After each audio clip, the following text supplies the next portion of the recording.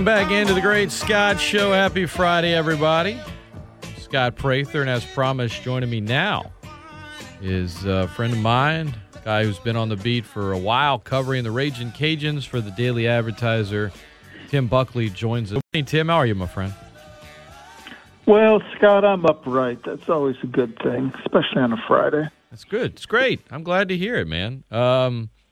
Before we talk Cajun hoops for a minute, just, you know, I read your stuff, follow you on Twitter, all that good stuff, and you were reporting yesterday that a new Cajun a new NCAA transfer portal, a Ragin Cajun, was going to be entering that portal. Joe Dillon last week, but a new one yesterday. Give us the insight and a little update on that.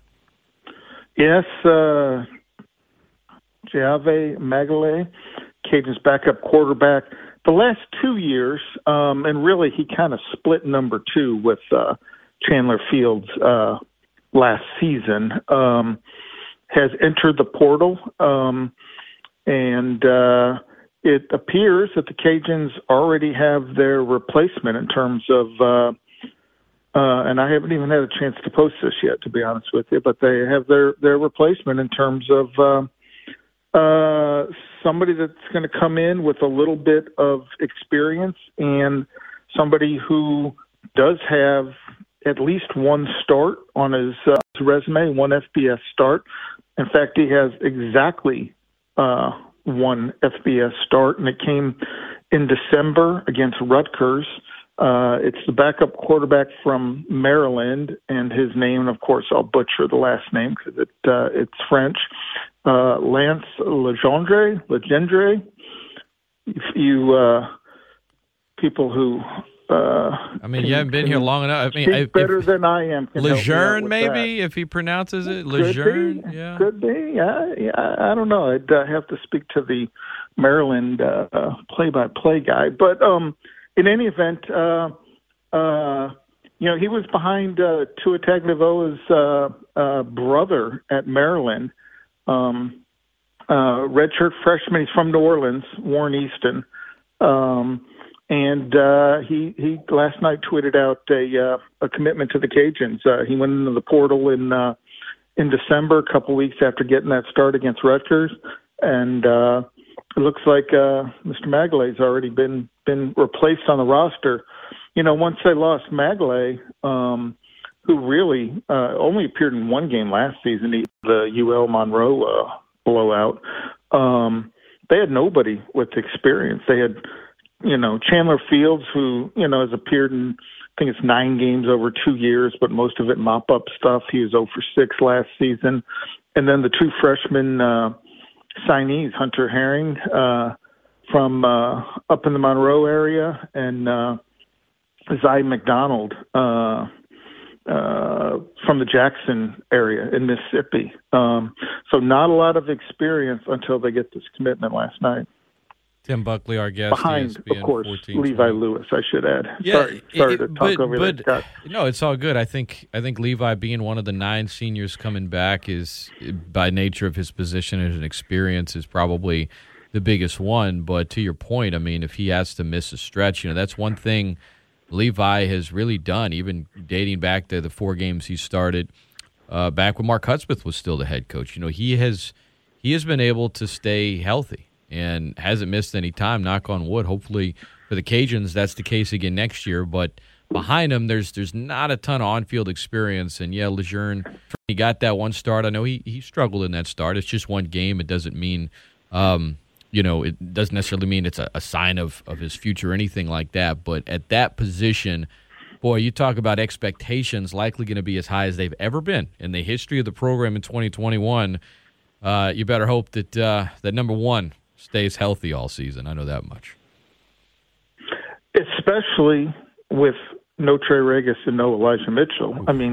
So much more is going to be on Levi to really carry things. Yes, you got Chris Smith coming back, but similarly behind Chris Smith, not a whole lot of experience behind him at the running back spot either, which means so much more will be on the quarterback next season. Of course, he gets helped out because, Jalen Williams was one of the several seniors who decided to come back, so that experience helps at receiver. But they've got some finding out to do behind or along with Chris Smith as well. You know, T.J. Wisham will come back from the wrist injury. He's mostly been a special teams guy. Played a little bit at Army before he transferred, but not a ton of backfield experience. They're really high on Amani Bailey, the little running back from Texas, who played a little bit when they had some COVID issues earlier in the season. They signed one running back, another one out of Texas. I think he was from Hemphill, Draylon Washington, during the early signing period. They picked up a commitment from a Louisiana running back, Terrence Williams, within the past a week or so, give or take. And at least as of right now, they still got Kendra Williams on their commitment board, the Karen Crow running back, who picked up an Iowa offer not too long ago. So, you know, a lot of possibilities there, but also not a whole lot of experience. ESPN 1420and.com. Tim Buckley, our guest. Tim, before we talk hoops, did you get in on the Bernie Sanders meme on Twitter? I know how much you love social media. Well, I got some laughs.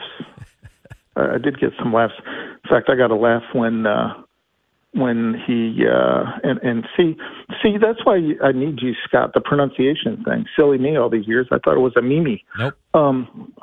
Not a meme. Nope. Nope. Just kidding. I know. Sort of. I know.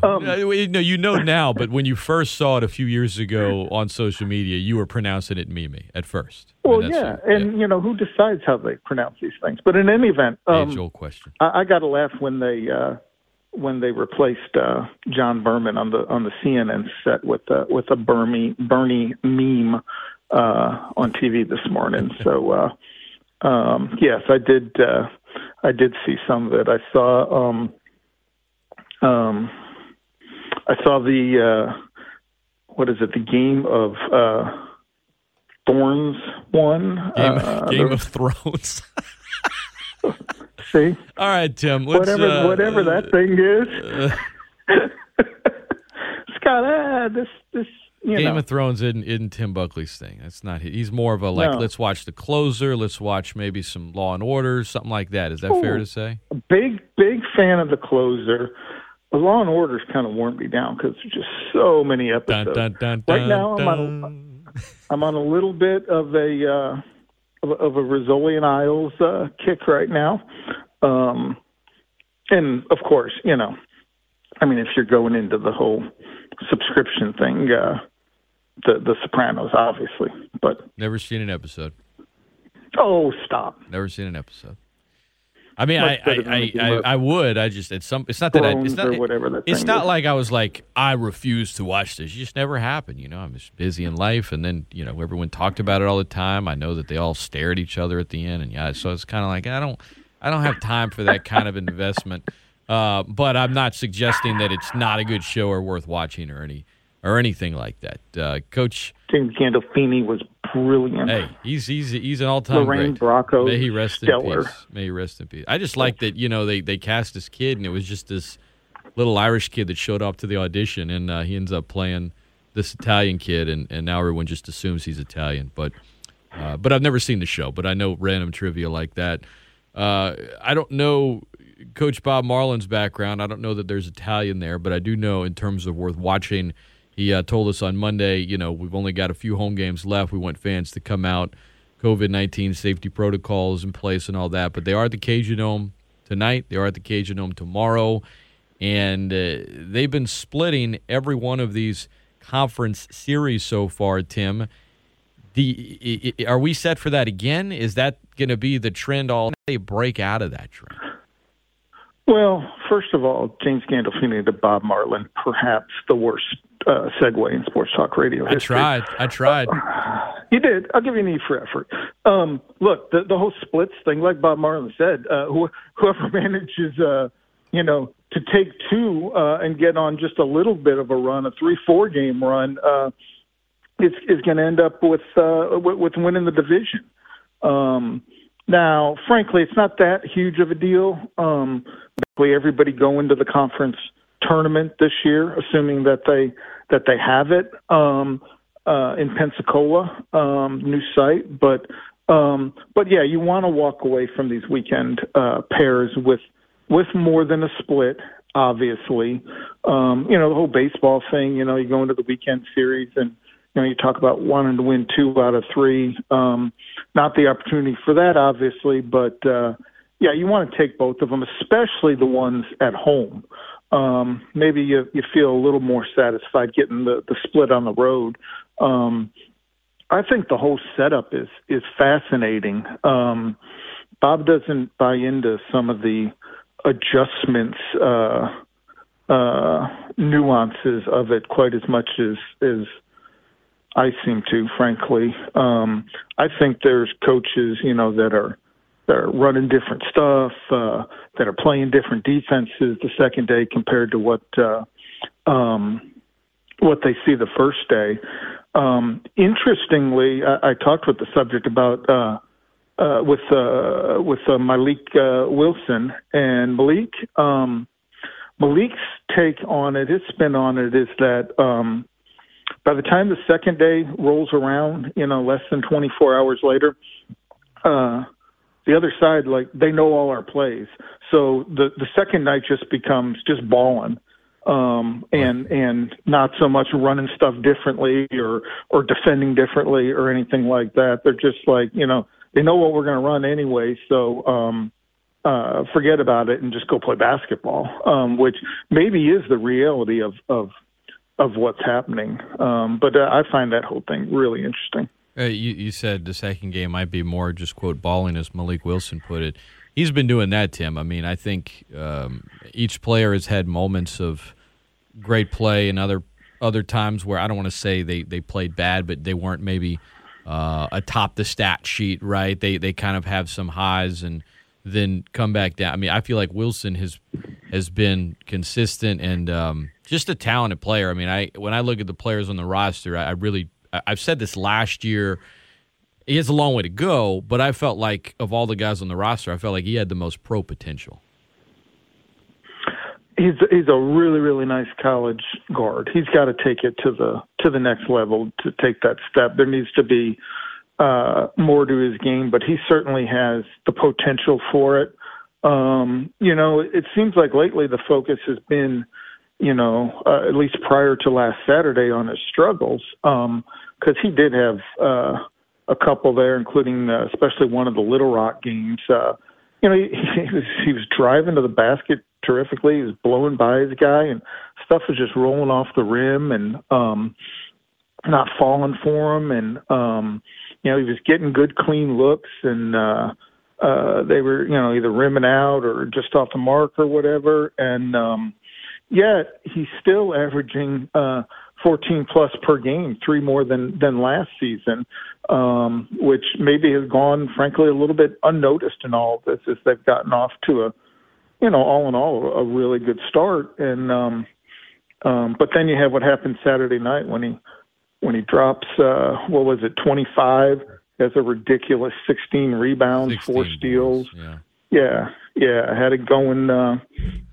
So I feel like he's made some strides from last year to this year. How do you think it's more of, it's not quite as big a leap as perhaps I've seen from year to year from him? And I grant it, we're only in year 2, strange year with COVID and everything else. But well, I think he's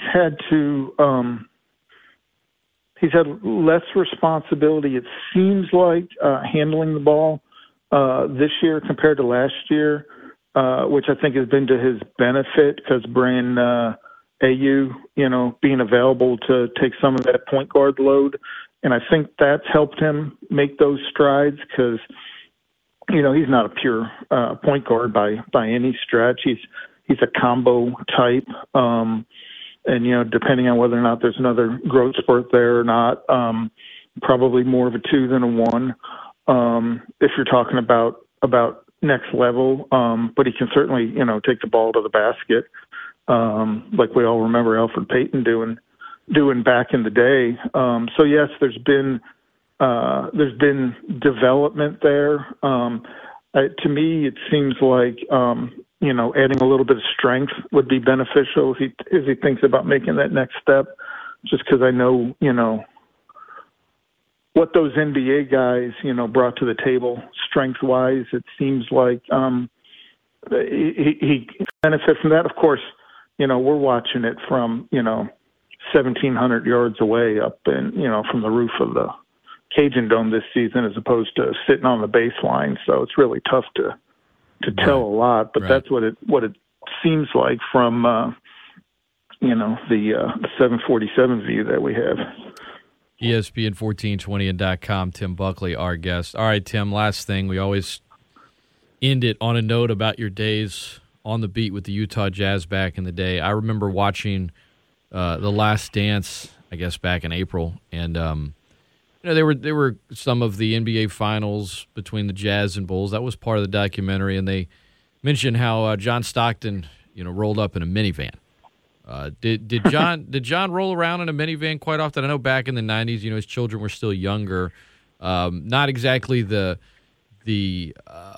prototype or what you would expect from a gold medalist and one of the greatest basketball players ever. But did you see him behind the wheels of a minivan? I could not tell you the make and model, but I guarantee you that what it was much more minivanish than it was Cadillac Escalade. Sure. As so many of those guys drove back in the day. That I can confirm. I can also confirm that his slacks of choice are the khaki Dockers. Oh yeah. And his shirt of choice is the collared polo. Nice clean look. Nice clean. That hasn't changed Catholic either, by the way. Upbringing look that has not changed, and I do. And this is one of my all-time favorite memories. I caught him in the bowels of I guess it was Verizon Arena back in the day at one of the All-Star games in Washington, where he was coming out for some sort of ceremony, and he was in a little dark cranny in one of the tunnels and about to walk on the floor fighting, trying to put on a tie and get it on straight. John was not a tie guy at all. And he was battling with that, like he was, battling in the NBA playoffs. But he got it together. I cannot confirm whether or not it was a clip-on or not. Might have been. There's a possibility there. But much more of the minivan ilk than the Escalade ilk, without a doubt. Tim Buckley, great stories. We'll get more next time he joins me. In the meantime, Tim, thanks for the time. You guys, if you're not already, follow him on Twitter at TDA Ragin Cajuns. Read all his stuff in the Daily Advertiser and at theadvertiser.com. Appreciate the time, my friend. Enjoy the weekend, and I'm sure we'll be talking again soon. All right, Scott. Take care, bud. You got it. All the best.